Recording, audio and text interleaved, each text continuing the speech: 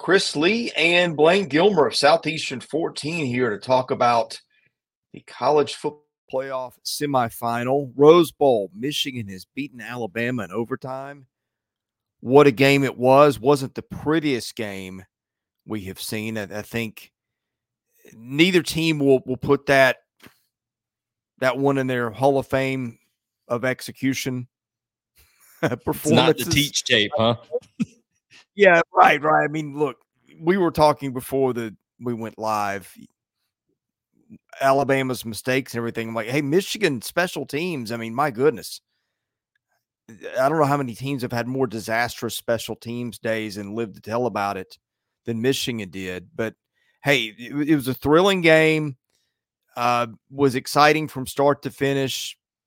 And hats off to Michigan. We're an SEC channel, but we recognize talent when we see it. That's a really good Michigan team. It was the number one seed of the college football playoff for a reason. And going to be very interested to see how Michigan comes out against what I think will be Texas, but we'll see. Yeah, Chris should have stuck with his original pick, guys. He picked Michigan to begin with, and then he wavered yesterday during our reaction show. So from that, and I think that was largely in part because of how the SEC has just been kind of having its way with Big Ten teams, against Big Ten teams. And that happened today with Tennessee against Iowa once again. And, kind of thought this was all leading into a precursor. And then the way Michigan started off that game and then Alabama got up. And I tell you, it just looked disjointed at different times for Alabama. Yeah. Like they were just doing things totally differently than what had brought them there over the last, 6-7 games of the season, kind of how they ended their run. Definitely the things they were doing schematically against Georgia. I did not see them do as many of those things against Michigan. And maybe that has more to do with the Michigan Wolverines and what they were able to do. And they were maybe a little bit better in the interior, especially on defense than I anticipated. But my goodness, it didn't look comfortable at times for Alabama, Chris. Yeah, and I had one reservation about switching my pick. I'll give that to you in a minute. First, a reminder, this reaction brought to you by our friends at BetOnline. All the major sports are in action this week with the college football playoffs here. BetOnline is your number one destination for all your sports wagering info, including news for pro football, the NBA, upcoming fights, and NHL games this season. Head to the website today to get in on the action, see all the updated odds for the week. Remember to use the promo code BELIEVE, that is BLEAV, to get your 50% welcome bonus on your first deposit. BetOnline, where the game starts. All right, Blaine, if you remember, I said one thing that I don't know that we're talking about enough. Alabama's offensive line got better this season, but I said, hey, are we going to be having this discussion after the game and saying maybe we underrated Alabama's inability to block other teams or something along those lines? Yeah. And be talking about that as a reason Alabama lost? I mean, that was it. I don't know how else you put it. I mean, even the 4th and 4 play call at the end, Blaine, and look, 4 yards to go to the goal. You're always going to be questioned when that doesn't go well. I get it. That's going to be one that's going to be replayed for decades. But how much of that was due to the fact that Alabama just freaking could not block anybody? I mean, second and goal from the 6, and they get Jace McClellan blown up in the backfield. Loss of, what was it, 8 yards or whatever it was? Here's the thing. You have dynamic playmakers in Isaiah Bond and Amari Niblack and, Jermaine Burton. And I know Burton cramped up right before that last play and things of that nature. But you have guys on the perimeter that they could utilize. And you've got to, in my opinion, get Milroe running east and west with some kind of option to either run it or throw it and get him out in space. He's the most dynamic player on the field, and you want to run him in the middle of a phone booth right there and try to play right into Michigan's strength up the middle. I did not understand that call. I felt like Tommy Rees, like I said, he had been kind of in his bag, so to speak, over the last 5, 6, 7 games of the year, and it just felt out of sync from the beginning. Now, I will say this.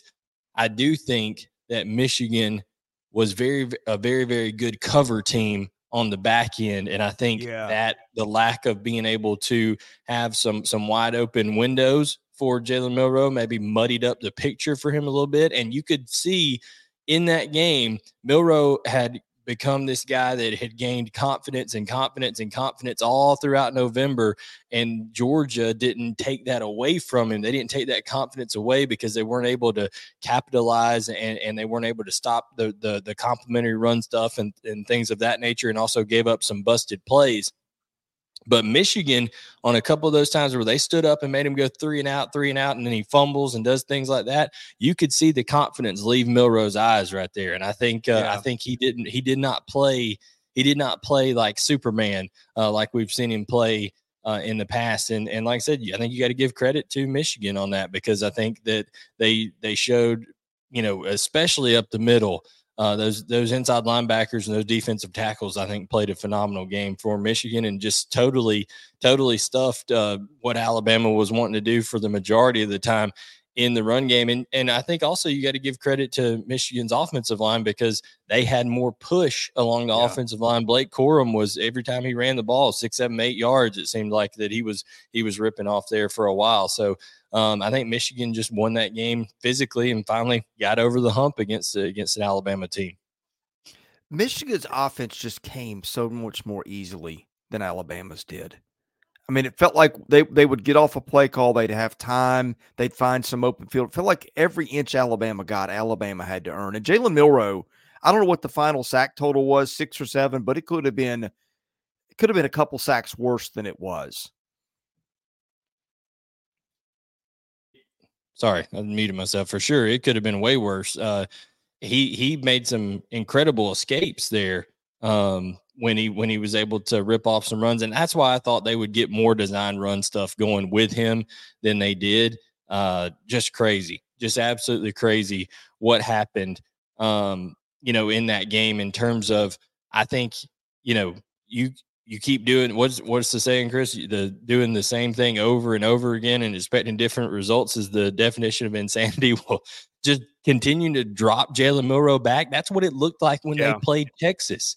Okay, they just continue to drop him back instead of moving the pocket, instead of doing some things that they did late in the year. That's a good point. I don't understand where they were putting their offensive line in a bad spot at different times in those one-on-one matchups. And I just wonder if Nick Saban, no matter how long he has left to coach, whether it's 1 year, whether it's 5 years, he doesn't have a whole heck of a lot of time left. So I think what the big question to me is he happy with the results that Tommy Rees gave him this year? Does he stick with Tommy Rees going forward? Does Tommy Rees want to stay in Alabama going forward? Those are questions that I think have to be answered here pretty soon. I was surprised. I mean, Tommy Rees was just kind of a pedestrian offensive coordinator. I mean, he's Nick Saban. He can get darn near anybody he wants.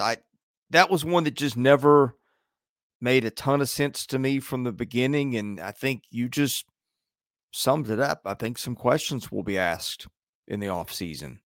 I don't know that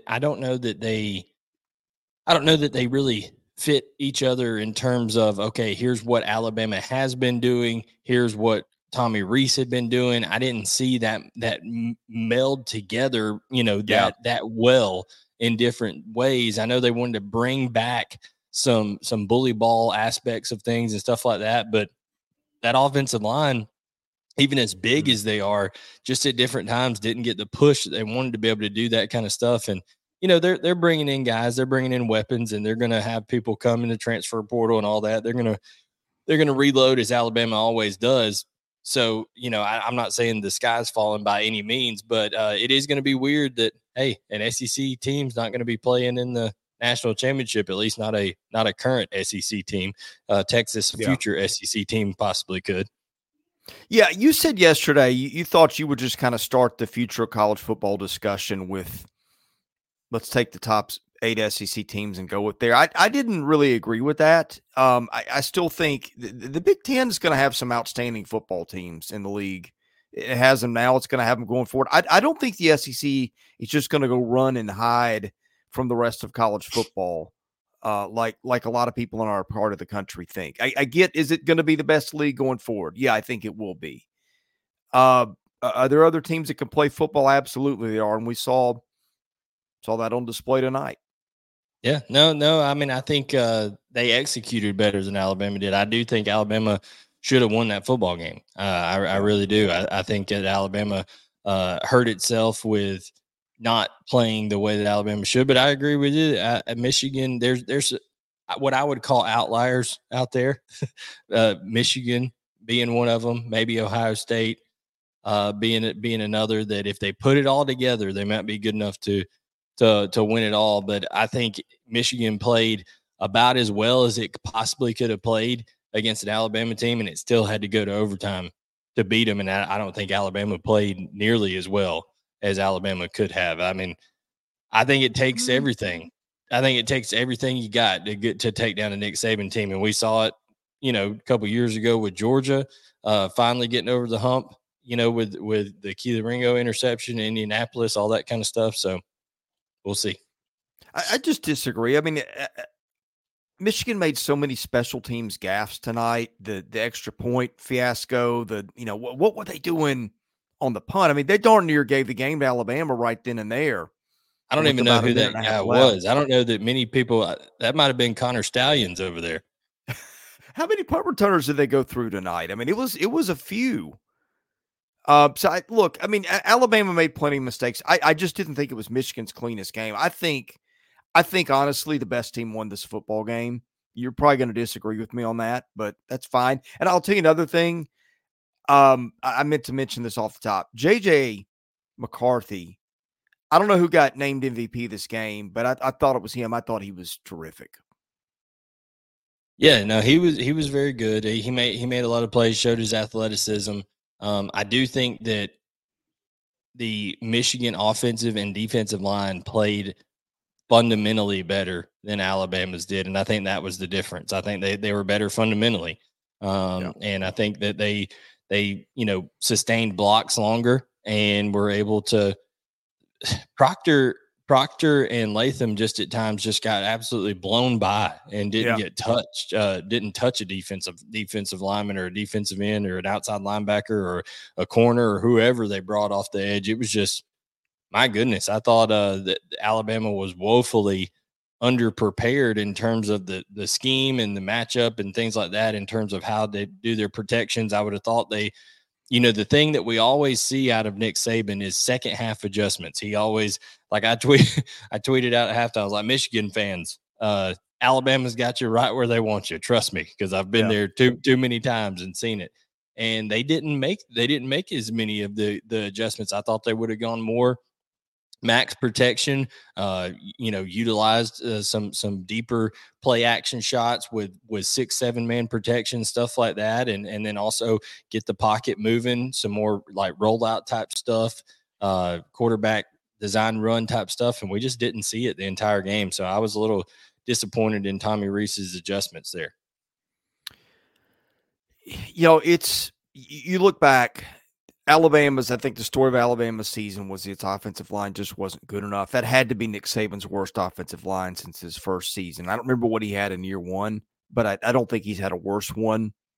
I mean, Alabama has probably put more offensive linemen in the league, and certainly in the first round than anybody in college football since Nick Saban's been there. But it is very hard to be an elite college football team when you've got a very underperforming offensive line. And I think that's what happened.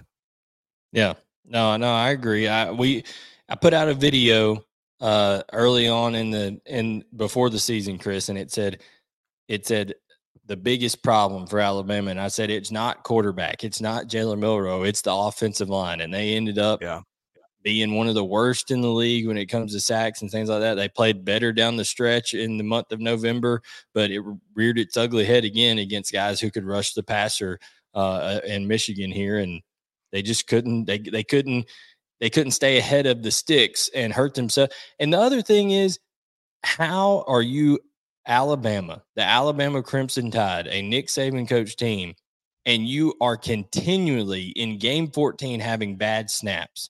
I mean, It is over and over, and put somebody else in at center. I mean, if that's the issue, like, what is the depth that bad where you can't rotate somebody? I don't know. I I think the mean, that portal is really well. I mean, first of all, the portal has really hit the depth of the elite teams. I'm sure that probably factored in somewhere. You see it with just about every one of the best teams. I think one of the things that has been the cause of parity in college football this year has been the erosion of depth. Guys that are second team out in Alabama or Georgia or in Ohio State can go be a first team guy somewhere else. And I'm guessing at some point down the line, Alabama got hit by that. Yeah, maybe so. I can't believe they didn't have another center that was, because it should have killed them against Auburn, and it did kill them Yeah. tonight, in my opinion, against Michigan. Just totally took the wind out of their sails in a couple of times. Some of those bad snaps, and even the last plays. I think it was that second down play that you mentioned that McClellan got blown up on. I mean, the snap was over here, and he had to Yeah. make an acrobatic play just to catch it and get the handoff off. So that's I guess that's about all I got to say about Alabama. No SEC team in the national championship. But what did you think about the debut of Nico Iamaleava tonight against Iowa, Chris? First of all, I'm glad you said it, not me. Second of all, I thought he was pretty good. The box score line isn't standout, but it was kind of the thing of he made plays when he needed to. I don't remember many mistakes. Do you? I mean, that was a stout Iowa front. I mean, Iowa got to him at times. What was it? The Clark kid or whatever his name was had like 4 sacks, but Dylan Sampson was very good. And look, it's easier when you don't have to make but 1 or 2 plays. Iowa's offense was just that abysmal. They should have probably put the other quarterback in earlier, but they didn't. Yeah. But yeah, I thought he was pretty solid in his first game. I think, and he's just so freaking tall Yeah, and he's so very athletic. I lanky. mean, he's a freak. Yeah, the way he moved, I think that was the most impressive to me, was just how natural he looked moving, and being able to create in space and stuff like that. Not overwhelming numbers, 12 of 19, 151, a touchdown. But the main thing is that I don't think he never put his team in harm's way. I think Yeah. he handled things efficiently, and he was able to go out and just play solid, clean football. And listen, 3 rushing touchdowns on the day. So I mean, I think he did his part there for sure, of being able to show, hey, I'm an athlete. You got to account for me in the run game, and that's only going to help Josh Heupel going forward. So I thought that Nico's debut there, especially with not maybe having a full complement of everything on offense and defense around him, like he will next year.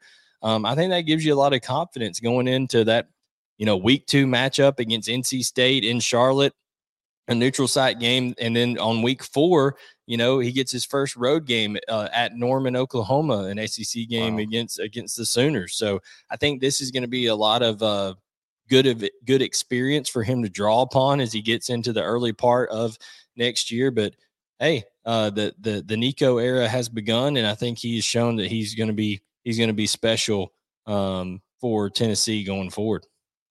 His passing numbers weren't great. 12 and 19 for $151, 1 touchdown, no pick, 7.9 per throw, but his receivers didn't help him much. Ramel No. Keaton had a drop or 2, just quit on a ball that should have been a touchdown. I mean, that had a chance to be a box score line that I think kind of would have had people buzzing. Like, if people were watching the game, I think they were pretty excited about it. But I think there was a little bit left on the table thanks to his teammates that could have made for a better day for him statistically. Yeah, and that's been the story for Tennessee all year. The Yeah. receivers, even with Joe Milton in there, when Joe Milton did throw an accurate ball, a lot of times it was dropped, and that's kind of been the story. They have not been on the same page, whether it's receivers, quarterbacks. Different times have been off at different times. So I think that's something that definitely, Josh Heupel is going to be working to correct. He's bringing in a talented freshman in Mike Matthews, a 5-star that I think can make make a an impact right away. They're of course working the transfer portal. Evan Stewart is a guy they're going after, who's from Texas A&M. Tennessee has been rumored to be a potential landing spot for him. So I'm sure they're going to look to revamp there at the wide receiver position and, continue to move forward in that offense. And speaking of offense, Chris, there was plenty of offense in that LSU Wisconsin game, which is kind of surprising out of a Wisconsin team until you remember that they're playing LSU's defense. Well, but before we go there, and I know we can make all kinds of punt jokes, and it was Iowa. I get it; they're awful. But Tennessee, we did say, hey, the fact that Tennessee lost a lot of its secondary and a couple of key defensive linemen to the portal, will that even it out just enough to get Iowa a little bit of a puncher's chance in this one that normally wouldn't have? It didn't. Probably the biggest play of the game was on the opening drive. Iowa got inside the 5, threw a pick. Don't remember who had it for Tennessee. And then James Pierce Jr. had that huge pick where he dropped back into coverage, got a hand on the ball, and ran it back the whole way. Gabe Jeudy-Lally played pretty well for them. I thought that Tennessee and the linebacker, the kid from my neck of the woods, whose name escapes me, the sophomore, thought played pretty well off the edge for them too. Shout out to Tennessee's defense. I mean, yeah, I was awful offensively, but a shutout against anybody anytime, anywhere is a good effort. And they average under 3 yards a snap, Blaine. Yeah, I do think, though, wasn't it Iowa and Iowa State that had the gambling problems on their team? During the season, I thought it was more Iowa State than Iowa. Well, listen, I'm convinced is there a joke in there? They need to investigate Deacon Hill. I think he was point shaving for Iowa. I mean, rough. I mean, just very bad, very, very bad.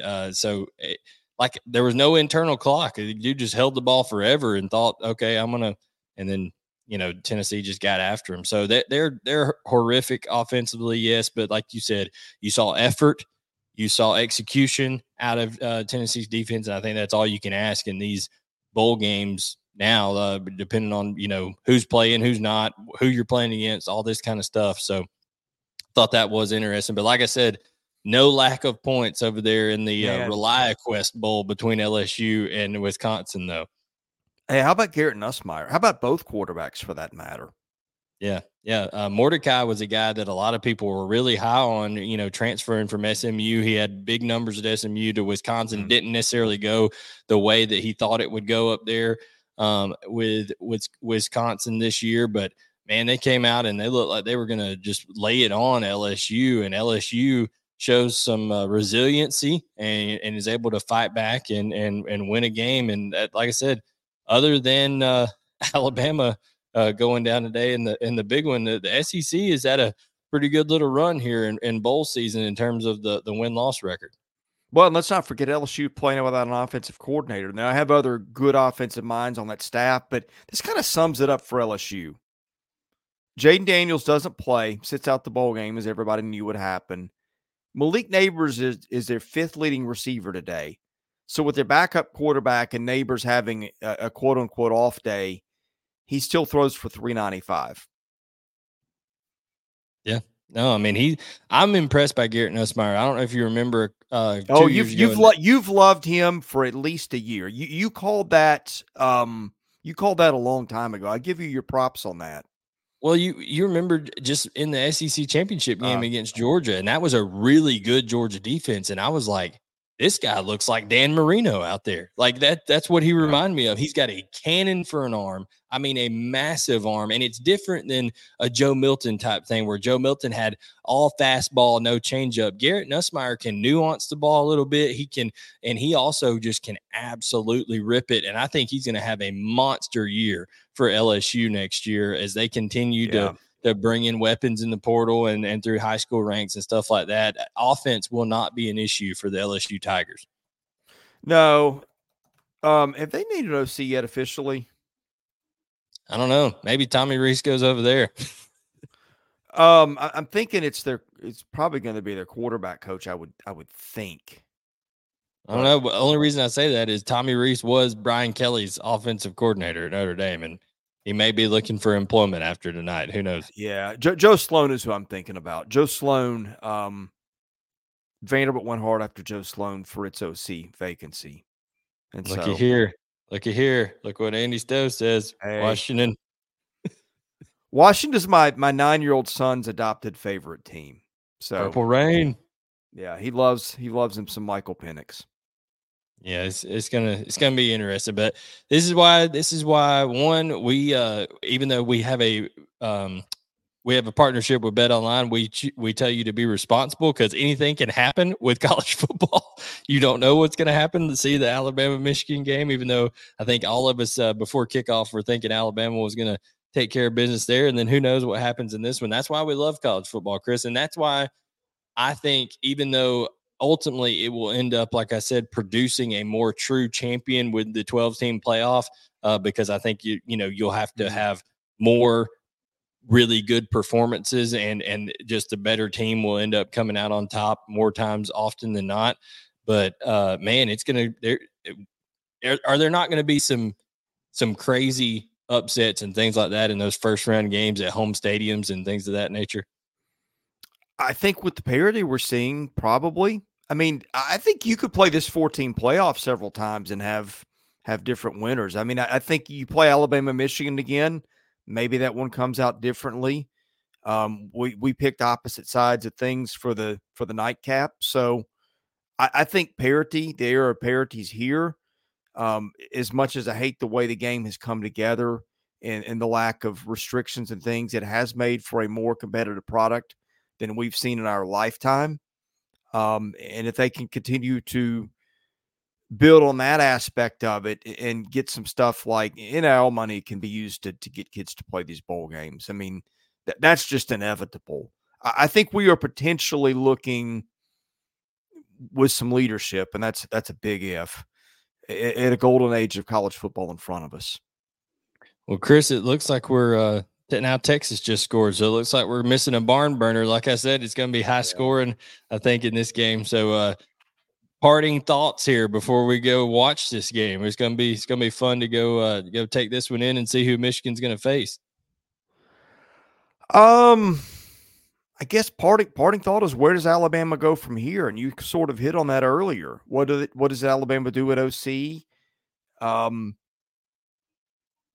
think after the Texas loss, a lot of people thought Alabama was dead and buried. A lot of people thought before the season Alabama couldn't get to the playoff. It did. Anytime you don't win a national title in Alabama, I guess it's a disappointment by definition almost. But where do they go from here? Do they find? I mean, I think in a 12-team playoff they're going to find their way back. But do they get, is one of the last ones standing again? And what do they do to fix that O line and the offense in the offseason? I'm interested to see.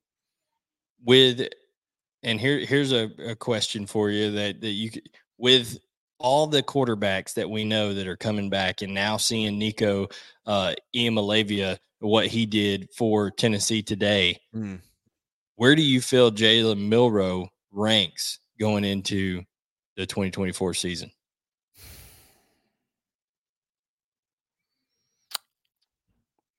Man, that's a good question. I don't know that I'd put him ahead of Jackson Dart. Would you? Let's do this experiment. Name guys that you would take over Jalen Milroe right now.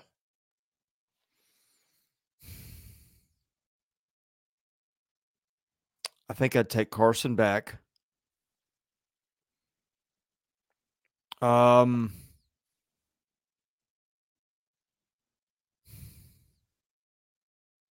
Would you take Brady Cook? I forgot Brady Cook was back. No, I don't think I would. Would you take Jackson Dart? Yeah, I think I would. I think I would too. And the thing is, Garrett Nussmeier's a good one. It might be too soon, too early, but darn good quarterback. Yeah, it's gonna be. I think Milroe, I would put him at 3 right now, maybe 3, maybe 4. But I think Beck and Dart are going to be special next year. And I really think having what they're going to have around them is going to be interesting. And I think the SEC is just going to be absolute. And then Quinn Ewers is coming back as well. So yeah, it's going to be huge. Ewers is probably your first team all-league quarterback going into the year, I guess. Him or Beck. Yeah, that's going to be interesting. It's going to be interesting. A lot to talk about in the offseason, Chris. But yeah, it's a shocking night to me because I thought Alabama would take care of business. But now we get to go see who wins this next one between Texas and Washington. Yeah, last thing, the Milroe question is such a good one because I would have liked to have seen what he would have done with a normal Alabama offensive line. Yeah, and we never saw it. And I don't know that you're going to see it. I don't know. I mean, how much do these guys develop? You know, I don't think portal is your answer. It's going to be done from within. So, you know, what happens there? And I do want to see what happens at offensive coordinator and things like that for Alabama. Do they stay put? What's the difference? What's going to be the way forward? Yeah. Here's the last one. How many years do we think Nick Saban has left? I mean, his contract goes through 2028, so that's 4. Yeah, he'll play out the contract, I think. Yeah. How about this? I think Saban and Kirby's current contracts end at the same time. They play each other 2 more times in the national championship over the next 4 years, and then they both retire.